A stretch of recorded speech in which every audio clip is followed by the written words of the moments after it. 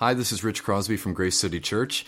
We're in a series in Mark's Gospel called Jesus, Con or King, and in our sermon from last Sunday, we missed the first couple minutes of the recording where I was reading the verses from Mark chapter 12. So I'm going to read those now, and then the recording will pick up from Sunday morning. So here we go. This is Mark chapter 12, and it's verses 13 through to the end of 17. This is what it says. And they sent to him, that's Jesus, some of the Pharisees and some of the Herodians to trap him in his talk. And they came and said to him, Teacher, we know that you are true and do not care about anyone's opinion, for you are not swayed by appearances, but truly teach the way of God. Is it lawful to pay taxes to Caesar or not? Should we pay them or should we not? But knowing their hypocrisy, he said to them, Why put me to the test? Bring me a denarius and let me look at it. And they brought one. And he said to them, Whose likeness and inscription is this? And they said to him, Caesar's. Jesus said to them, Render to Caesar the things that are Caesar's, and to God the things that are God's. And they marveled at him.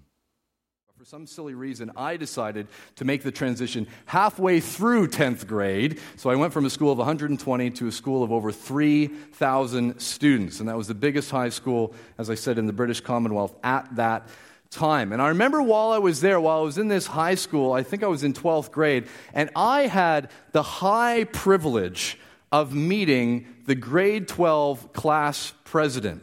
His name was President Ryan. Kiss the ring. Don't forget, Rich, kiss the ring. His name was President Ryan, and he was a man of authority. He was a man of popularity. He called the shots in 12th grade at Fredericton High School. We're talking about like 1,000 people. I mean, it's like a small country, isn't it? This guy was a powerful, powerful man. And I remember having a conversation with President Ryan one day, and he asked me about, what I got up to in my spare time. Very, very political. He was very good. He was very sharp that way, that Ryan.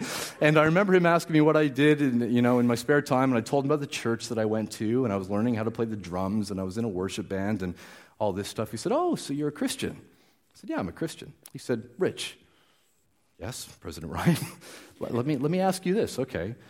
"Rich, can God make a rock so big that he can't move it?" Crisis of faith. Can God make a rock so big that he can't? Well, President Ryan, I don't know, sir. I don't know the answer to that question. It really threw me, this question. Can God make a rock so big that he can't move it? Now, at that time, I didn't know to think that God is not limited by the limitations of the English language, that God can't be trapped in a paradox. But Ryan's question trapped me. I felt trapped. I felt like there was no way that I could answer this question where I could get out of it in a way that would be true to my faith. I don't know. I felt trapped in the question. Have you ever felt trapped in a question? Those of you that are Christians here this morning, I know that there'd be many in the room here this morning that are also just exploring Christianity. You've just been invited this morning. We love that you're here as well. For those of you that are Christians that have said, "Yeah, I've got a relationship with Jesus." Have you ever been at work or at university and someone, maybe a neighbor, has asked you a question and it's kind of felt like you've been put into a corner? You feel a little bit trapped. Man, how do I answer this? And you feel a bit of a weight on your shoulders, don't you? Like, oh man, if I get the answer to this wrong, if I don't get, maybe this person is going to miss their opportunity, to meet Jesus. We can really feel that. And that's never ours to feel. It never depends on us in the first place. God is much greater than that. But maybe you, like me, have felt trapped in a question sometimes. Well, good news, because the Jesus that we worship, there was an attempt to trap him in a question.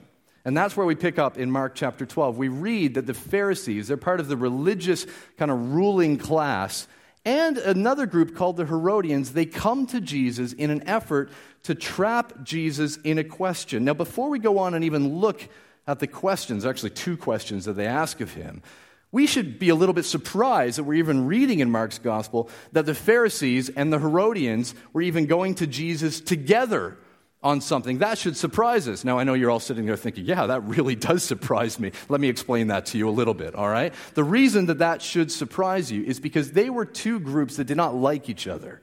The Herodians were loyal to Herod. Herod was a puppet king put in place in that region by the Roman Empire, kind of as a way for the Roman Empire to say to the Jewish people, we'll give you your own ruler, but really Herod is our ruler. And Herod's very presence there, his authority, was a clear indication to the Jewish people that they were under Roman oppression. Any time they would have considered him or seen him or anything of this sort, they would have known, yeah, we're being oppressed by the Romans. And then you have the Pharisees. They're the other group. They're the ones that are about, keeping the Jewish culture pure, and they're the ones who are the instructors. They're the ones that are making sure that the law is taught properly, and they're the ones that are ruling over things, and all this sort of stuff. They're not two groups that would normally hang out together. They're not going to each other's kids' birthday parties or going and kind of catching up on what's going on in sports or anything like that. They're not hanging out together. They're not friendly with each other. But what they hated even more than each other was Jesus. Jesus of Nazareth. And Jesus is there now, and he's in Jerusalem. So these two groups that did not like each other in the first place find that they can actually pool their resources together. So they come to Jesus together to try to trap Jesus in a question. And they come, and before they get to their question, they pay Jesus a little bit of lip service, don't they? We read this in Mark chapter 12, verse 14. This is what they say. They came and said to him, "Teacher, we know that you are true, and you don't care about anyone's opinion. You're not swayed by appearances, but truly teach the way of God." That sounds really nice, doesn't it? That sounds really nice. Teacher, we know that you're true. You don't care about anyone's opinion. You're not swayed by opinion. You truly teach the way of God. I mean, the disciples gathered around, they must have been listening to this going, what? You guys don't think that. Like, read the first 12 chapters of Mark. Read in the other books in the Gospels and through Scripture. These are not people that believed this. They were out to get Jesus. So they come and they want to trap him in a question, but first they try to butter him up a bit. They try to heap empty praise on top of him. It's almost like there's a bit of mockery kind of in their voice as they're doing it. They're giddy about this trap that they're trying to set for him. They're almost like little children thinking, we're going to get him. We're going to get him good. It's almost like they're celebrating it before. When they finally get to their questions, this is what they say. Firstly, is it lawful to pay taxes to Caesar or not? Is it lawful to pay taxes to Caesar or not? Should we pay them or should we not? Those are tricky questions. Those are loaded questions. See, if Jesus says that it isn't lawful, then that's a clear stand against the Roman Empire that required these taxes. Caesar, who required these taxes. And there was a word for people who defied the Roman Empire, and that word was dead. And that's exactly what the Pharisees and the Herodians wanted to happen to Jesus. So if Jesus says, no, don't pay taxes to them, well, they're going to go and tell the other authorities, and you can see what way that's going to end. But on the other side of it, if he says that they should be paid, then is that not a denial of loyalty to God, to the kingdom of God? So what way can Jesus answer this, where he's seen as being wise or he's seen as saying the right thing? Surely they've really got him trapped there. They're essentially saying to Jesus, two kingdoms, Caesar's and God's. Which one will you pick? You can only pick one. Which one will you pick? So what's Jesus going to do? And in Jesus' response, we see three things happening. Jesus' response is quite brief. It's quite brief, but we see three things happening. The first one is this. We see Jesus' rejection of their lip service. You can't be tricked. He sees right through it. Jesus' rejection of their lip service. The second thing is Jesus' knowledge of the wider culture. That includes his own Jewish culture, but also the wider culture and the effect of the Roman Empire on that Jewish culture. I'll get to why that's important. And the third thing is Jesus' commitment to his call and also to God's kingdom. So let's look at these things together. Firstly, Jesus' rejection of their lip service. Jesus first asks, he says, why put me to the test? First words out of Jesus' mouth in response, why put me to the test? He sees right through it. He sees right through their lip service. He sees right through the empty praise that they're trying to heap on to Jesus. Jesus sees right through it. You know what? Jesus saw right through it then. And friends, he still sees right through it now. If you're in this room and you've been a Christian for any significant length of time and have been immersed in Christian culture, you know that quite often Christian culture in the West is pretty good at lip service. We can be really good at trying to say the right things or trying to sound a certain way. I don't know if you've been with folks sometimes when they, if you gather and folks pray and they kind of get up and they throw in a few these, thys, thous, and those, and it's like they're writing like a Shakespearean sonnet more than they are kind of praying to their Heavenly Father. It's in this effort to sound very holy. It's in this effort to sound very pious. You know what? If there's a heart there that is not warm towards Jesus, Jesus sees right through it. Jesus is far more interested in your heart than he is your lips. It's very easy for us just to heap empty praise onto people. It's even easy for us to heap empty praise onto God when it's convenient for us, like it was in this case. Jesus sees right through it. Why put me to the test? Secondly, Jesus, as a Jewish man, shows that he's aware of the surrounding culture, including how his own Jewish culture interacts with it. Jesus asks them to get him a coin, to get him a denarius. He says, bring me a denarius and let me look at it.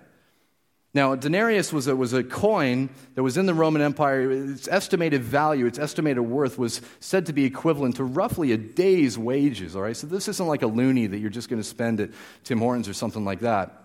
I spend loonies at Tim Hortons because I only buy Timbits, if you're wondering what I buy there. But anyway, that's a whole different sermon and other conversations in itself. But this denarius was a day's wage, and I would love to spend a day's wage on Timbits while I'm on this thought right now. But anyway, they bring him this coin, and it's a denarius, and it's worth quite a bit. And Jesus then asks a couple questions. He says this. He says, whose likeness and inscription is this? Whose likeness and inscription is this? Now, before Jesus even gets to that question, Jesus has proved that those that are coming to him, particularly in this case the Pharisees, they're already part of the Roman order. They go and they get him this coin. And they're trying to accuse Jesus of, they're trying to trap him, getting him into this place where Jesus is going to essentially say, no, don't have nothing to do with that. Have nothing to do with that order. Have nothing to do with that empire. That's what they kind of want Jesus to say. And Jesus already, even before he's said anything else, even by having them get a coin in the first place, is showing that they're part of that order themselves. It's hypocritical. Absolutely hypocritical on their part. And Jesus then asks a question. He says, whose likeness and inscription is this? There would have been an inscription on that coin that would have said, Caesar, son of the divine Augustus. It's a bold claim, isn't it? Son of the divine Augustus. It's a claim to be God, to be God-like. Two kingdoms. Right there. The kingdom of God and sending his son, Jesus Christ. The Roman kingdom with divine claims. That's what would have been inscribed on that coin. Whose likeness and inscription is this? And they said to him, Caesar's. Jesus knew the culture that he was in. He knew how loaded of an image that was, of Caesar's image on that coin and that inscription under it. How did Jesus know that? It might be easy for us just to think, well, he was the Son of God. He knew everything. Well, yes, in one hand that is true, but as Christians we also believe in something called the duality of Christ, that he was 100% God and 100% man. It's a mystery to it. Hard for us to wrap our minds around. But we know only one thing of Jesus between the ages of 12 and when he was 30 and started his ministry. And we find it in Luke. There's one verse, and it says this, Jesus grew in wisdom and in stature and in favor with God and man. What does that mean? That means that Jesus learned. Before Jesus started his ministry, what was he doing for those early 30 years? What was he doing? The Son of God, what was he doing? He was learning. He was learning. He was being taught. He was learning the culture around him. Jesus is the greatest missionary that has ever existed. And great missionaries know that you don't go in to a country, to a culture, and start by preaching. You go in and start by listening. And friends, those of you that call Grace City Church home, we need to do that in our city. We need to be doing that here in Ottawa. I know there are folks in the church And I'm one of them who have ideas about different things that we can be doing in our city, different ways that we can be helping out. And we're starting to take small steps in that. As a church, we're like a year and a half old. This thing's just getting going. We are very much still in a listening phase, though. Does that make sense? We very much still want to be here in the city, listening to our city, getting to know the culture around us. It's part of why we've moved here to the Shaw Center, I should say. You know, we had an option when we outgrew the last venue over on Elgin a few weeks ago to move a bit further out of the city. It would have cost a lot less money. We probably would have got a bit of a bigger space, maybe a little bit more flexibility. The Shaw Center have been phenomenal to us, but this is a world-class venue that comes at a world-class cost. This is sacrificial. And I think it's been worth every penny, but it's sacrificial. This has required a lot more faith, but this is part of why we feel this is important. Because as a church, friends, we're very much still students of our city. We've got a great message that we want to be preaching to Ottawa, and we're doing that. We're taking steps in that, but we want the church to grow. We want to be learning our culture as we do it so that when we go out into the city in multiple ministries or programs or whatever that might look like, whenever that day comes, we've earned the hearing because we're able to speak the language of the city. Jesus understood that. Jesus spent the first many years of his life doing that so that when Jesus is in this moment, he understands his own culture. He understands the surrounding culture around him. And he's able to expose hypocrisy within it because he understands the age in which he lives. Thirdly, when Jesus gives his short answer, he shows his commitment to his call, but also his commitment to his Father's kingdom, his commitment to God's kingdom. Jesus summed up his calling like this. He says it earlier in Mark's gospel. He says, "The Son of Man came to seek and save the lost, and to give his life as a ransom for many."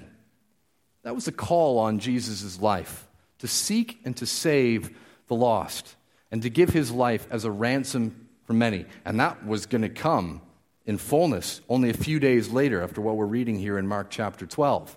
That was the call on Jesus, to seek and save the lost and to give his life as a ransom for many. And here's the mystery of the good news of Jesus revealed. That many, to give his life as a ransom for many, is not just for the Jewish people.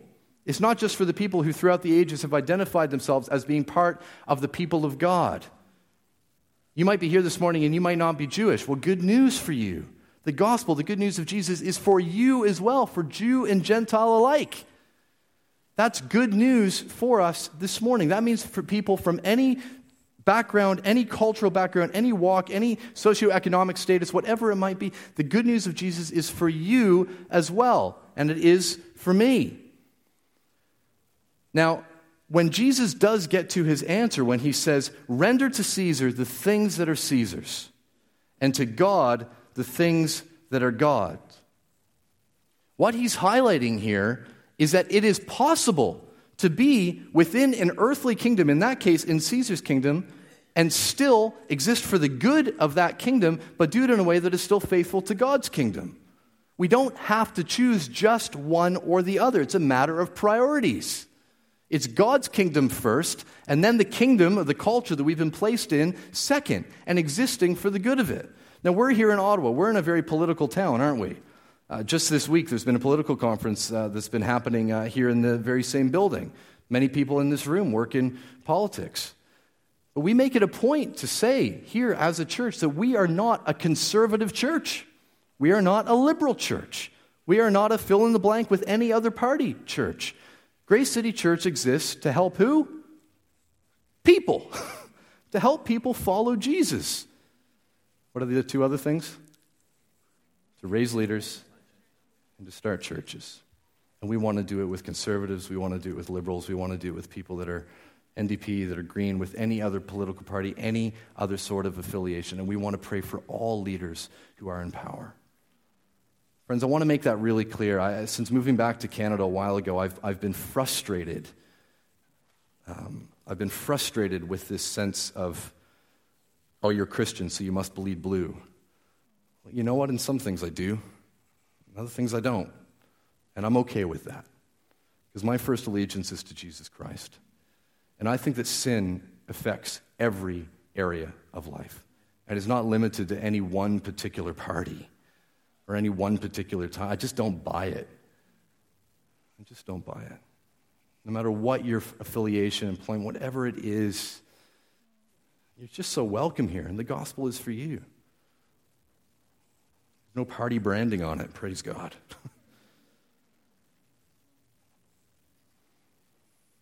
Let me ask you this. When you're in, Jesus here is talking about taxes. We're getting close to tax time, aren't we? Oh, we all love a good sermon about tax. I hope Rich will preach about tax today. I would love that. But I imagine when you're filling out your taxes, people tend to not, in that moment, I don't think, fume about whatever party is in government. It tends to happen when you're in conversations, maybe at work, or over a drink, or with your neighbors, or something like that. That's when these sorts of conversations can come up. But let me ask you this: when you do that, when we as a church do that here in Ottawa, remember we're talking about two kingdoms here, right? I want this to be seen in that light. When we do that, when we have those conversations here in Ottawa, what's the posture of our heart towards the people that we're talking about? What I mean by that is, what's our heart's attitude towards them? I don't mean towards their policies. Because if you want to talk about some pretty horrific policies, you could look at the Roman Empire. We'll do it another time maybe, but if you've studied Roman history, there were some policies that we would struggle with a little bit. Okay? I won't reel off examples this morning because you won't want to have your lunch. There's some pretty horrific ones. But I'm not talking about policies. What's your heart's attitude towards the people? Towards the men and the women in leadership and in authority. Men and women made in the image of God. Our heart attitude should be that we are for them. And we want good for them. God wants good for them. God sent his Son, Jesus Christ, just as much for them as he did for you. Friends, church, Grace City Church, those of you that call this church home, guys, we must get this. We must get this.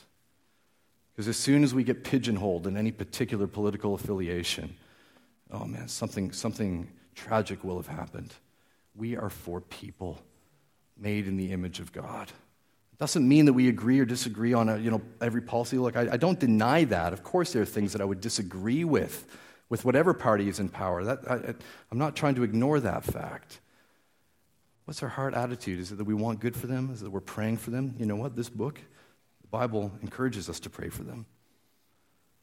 In fact, it commands it, that we pray for them, that we lift them up, people in positions of authority over us. So how is it that Jesus is able to say, give to Caesar, render to Caesar what is Caesar's, and give to God what is God's? How is it that we are able to do this? How is it that we're able to occupy space in these two separate kingdoms? Is it truly, as the question has been asked, which one will you choose? Is it one or the other? Well, fortunately, we don't have to be placed in that false dichotomy. We can be part of the kingdom of God. For those of you that would say you're Christian, you know that you're a son or you're a daughter of God. You're part of God's kingdom and can still exist in this earthly kingdom and exist for the good of both. But keeping God's kingdom first and seeking first his kingdom and his righteousness. So that's why Jesus, when he comes to say, give to God what is God, there's a little bit of a trick answer in there. We've seen trick questions already in this. There's a little bit of a trick answer. Let me ask you this. When Jesus says, give to God what is God's, what belongs to God? Trick question. What belongs to God? Everything. Psalm 42. The earth is the Lord's, and the fullness thereof. The world and those who dwell therein. What belongs to God? Everything belongs to God. My upbringing, I was taught a lot about something called tithe. And tithe is a word that Christians tend to use to refer back to Old Testament giving. If you read in the earlier pages of this book, you'll read about people that gave 10% of the fruit and the labors of their land. They would give it to God. And there are many today, and I was this type for quite a long time, that thought, well, that's what I should give. I should give 10%. And there would be times, I remember doing this, there would be times I remember getting a calculator out and finding out exactly what 10% was in order to give that to God. And, Oh, I can't wait to check my email this week. Anyway, there's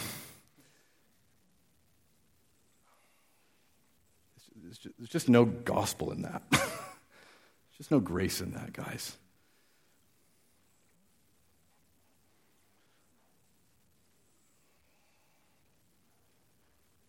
When God gave you Jesus, he didn't give you 10% of his son. The God who owns everything, all belongs to him.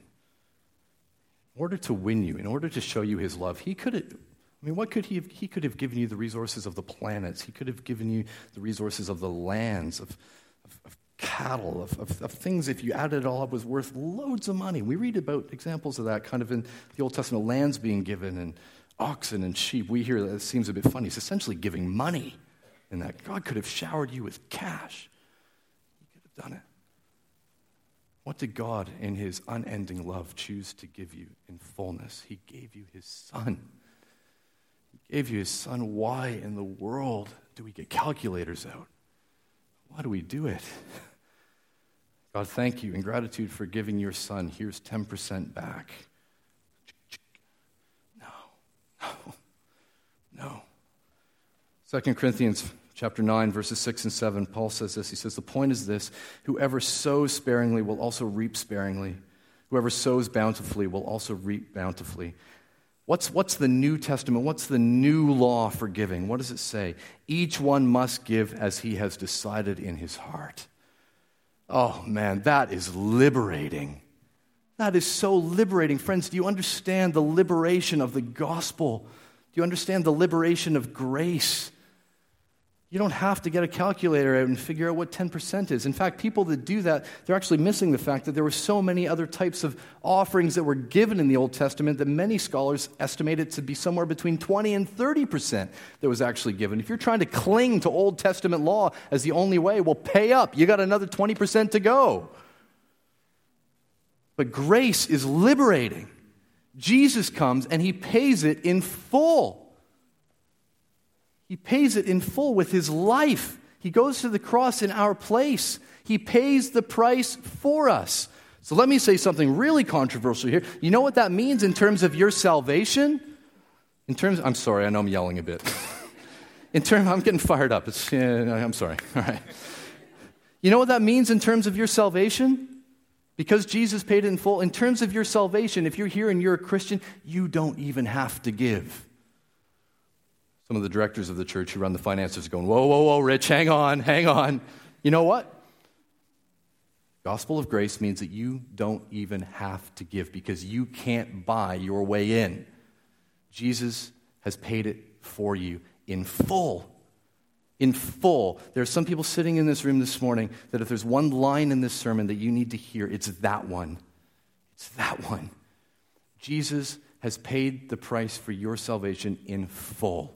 He has done it. And no amount of giving, no amount of good works, no amount of church going, no amount of upstanding kind of moral, righteous behavior is going to earn your way there. Jesus has paid it in full for you by going to the cross in your place. And that frees us to be a generous people because we know that we've received everything that we need in Christ. And it means that in light of the gospel, in light of what Jesus has done for us, we look at everything that we have and we go, it all belongs to God anyway. This all belongs to God anyway. It's his. So if there's anything that he wants us to use this for his glory, the answer is yes. The answer is not 10%. It's all of it if he wants us to use it for him. Church, I want to encourage us as we go into this year. The text that went out this week, I know I mentioned money in the text because it's money that's mentioned in Mark 12. But what we're speaking about this morning is not just about money, it's about everything. We're such a qualified city. We love our titles, we love our universities. That's good. Those aren't bad things. But you know what? Even the diploma that's hanging up on your wall, it's God's. You know the privilege that you have that you've been able to go to one university, let alone 2 or 3? For some of you, it's grace. Oh, it's because I'm pretty clever. I worked really hard in high school and got on. No, it's grace. It's grace. It belongs to God. Your car belongs to God. Your condo belongs to God. Your bank balance belongs to God. Your clothes belong to God. It all belongs to God.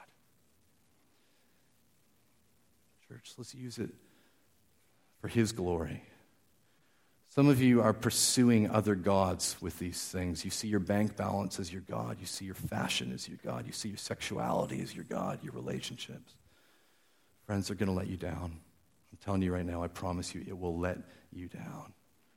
Come to the one true God who gave you His Son, who gave you His absolute best so that you would be welcomed into His family as His son or daughter. That is what is on offer here this morning. I'm going to invite the band to come and get set up. We're going to worship together. And as they're getting set up, I want to invite Holly Roper to come up and share just briefly. We'll do this as a little bit of an interview. A bit of what this has looked like for her and her life and her husband, Will. I see Will. Love you, dude. Will's outside the back door. Will has tinnitus. It's a very severe ringing in his ears. And he's not able to be in the room here for us because I yell too much. So just the sound in here just kind of bounces around a little bit. But I know he's back there. He's going to be listening in and kind of cheering on. But Holly, good to see you. This is terrifying.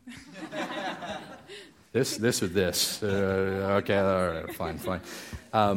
Love having you in this church. Love having you and Will in this church. You guys are life group leaders with us. You serve and worship, and Will's one of the directors of the church. You guys serve in so many areas. Tell us about the journey from the UK, which is home, to Ottawa, and what that looked like all those months ago. Sure. So yeah, it's been about 18 months since we've been here now. The journey, oh gosh, it's a long story. I'll shorten it. So we were both in a very kind of comfortable lifestyle in the UK. Will was working as what he's doing now as an estimator. He was managing a team, and I was in my dream job. So I was working with homeless people with substance misuse issues, which was the dream for me. So we were kind of set up in terms of our career, and we could very comfortably be there for the next kind of 10, 15 years. And yeah, we were very comfortable in our financial situation, and then God spoke to us. And we were at the same church as Rich and Natalia. And they were announcing kind of week after week that they were going to be planting this church in Ottawa. And we felt so clearly God telling us to go. So I remember I turned to Will, after one day at church and said, "Hey, what do you think?" And he said, "I've been thinking the same thing." So we came to you and we said, "Hey, we're thinking about this. Do you want us?" And you said, "We'll take anyone." And we thought, oh. It's not quite how I remember it. It's definitely how we remember it. Okay. And we thought, okay, great. So, we prayed into it, and God very clearly told us in many ways that it was time for us to quit our job, sell all our stuff, and move over. So tell us a little bit, quickly, just a little bit more about that. You guys were, you're on your career path. Mm-hmm. What did you lay down to follow this thing that God has Everything. said to you? Yeah, we laid down our, security and money. We were doing very well, relatively well financially for our age, and I was very secure in Will's salary. So we laid that down, and God just smashed that idol. I say we sold all of our stuff, but that was costly. Our home that we'd built, we sold it and we got rid of it all. In the last week and a half, I think, we were sleeping on a mattress on the floor, and it was very, very costly for us. Yeah. And even quitting our jobs as well, we were like, great, these are our careers, this is what we'll be doing. And we gave that up. And we said, nope, no longer. And it wasn't that we were coming here and oh, great, we're going to be doing this, this, and this, and in 5 weeks' time, we know what we'll be doing. We were walking into uncertainty. And we were draining our bank balance. There was no kind of, in 3 weeks' time, we're going to be getting paid again. It was just, nope. Yeah. We don't know where that's coming from. Yeah. And how did it play out? It was good. We're still here. Yeah. So I found work pretty soon after coming here. Not in my dream career, but that was laid down at God's feet, and I found work in retail, which was great. Will took about 6 months to find a job, so that was costly and painful for us. And there are months where I honestly don't know where the rent came from, but it came. Every single month it came. And, we thought we needed these things, but we didn't. God gave us what we needed, and that looked differently to what we thought, but it was true and it was good for us. So 18 months later, within 1 year, I was given 2 promotions at work. So I went from being part-time sales assistant to assistant manager of the store, which is just God's grace. Yeah. Will was in a company where they love him, they want to invest in him, they're talking about his future. They gave him a really good deal on our temporary visa, and they want to give him more pay and more vacation when we get permanent residency. So we've kind of, it's amazing that we laid down these things and we said to God, this isn't about our career, this is about the church. Yeah. And we just lay that down for you. And even in that, he's blessed us in our careers. And just in closing, a couple weeks ago, we mentioned that you guys were waiting for to be drawn from the pool for applying for, such weird language, anyway, for immigration. There's a swimming pool, basically, and you have to, there's a pool that you get your application drawn from. 2 weeks ago, we mentioned that to the church. What's happened since? So on Wednesday, we were given the invitation to apply for our permanent residency. Yeah. Awesome. Holly, thank you. Thank you. Awesome. Okay. And I'm just going to, sorry, Joe, I'll move out of your way here in a minute. You guys go ahead and get set up. One other quick example I want to read to you. Very different thing. Okay, this is about trusting God. Okay, prioritizing God's kingdom first, trusting Him. Even while you exist in this kingdom, even while you exist in this culture, trusting God for your provision. Not trusting your bank balance, not trusting your stuff. Trusting Him with everything. Let's know what God's doing in this church. This is a note that was posted by one of our life group leaders just a few days ago. It says this: I've been suffering from chronic headaches as a result of a concussion for about 2 years, and over Christmas, the medication I was taking for them just stopped working. I was feeling so overwhelmed and in pain with headaches every day and really at my wit's end. Up until that point, it was something I just lived with and had never asked God to heal me. I thought I could just deal with it on my own. Then last Tuesday, I really prayed for the first time for healing. And on Wednesday at Life Group, I asked for prayer to be healed. Since then, I haven't had a single headache. I'm basically in disbelief, but so amazed at what God can do. Romans 8:32 says this as I close: He who did not spare his own son, but gave him up for us all, how will he not also with him graciously give us all things? If you're wondering this morning whether it's with your resources, whether it's with your health, whether it's with a relationship, whatever it might be, God, can I trust you? Are you really for me? Romans 8:32 says, look at the cross. If you're wondering whether you can trust him, look at the cross. He who did not spare his own son, but gave him up for us all, how will he not also with him graciously give us all things? Church, let's trust him. Let's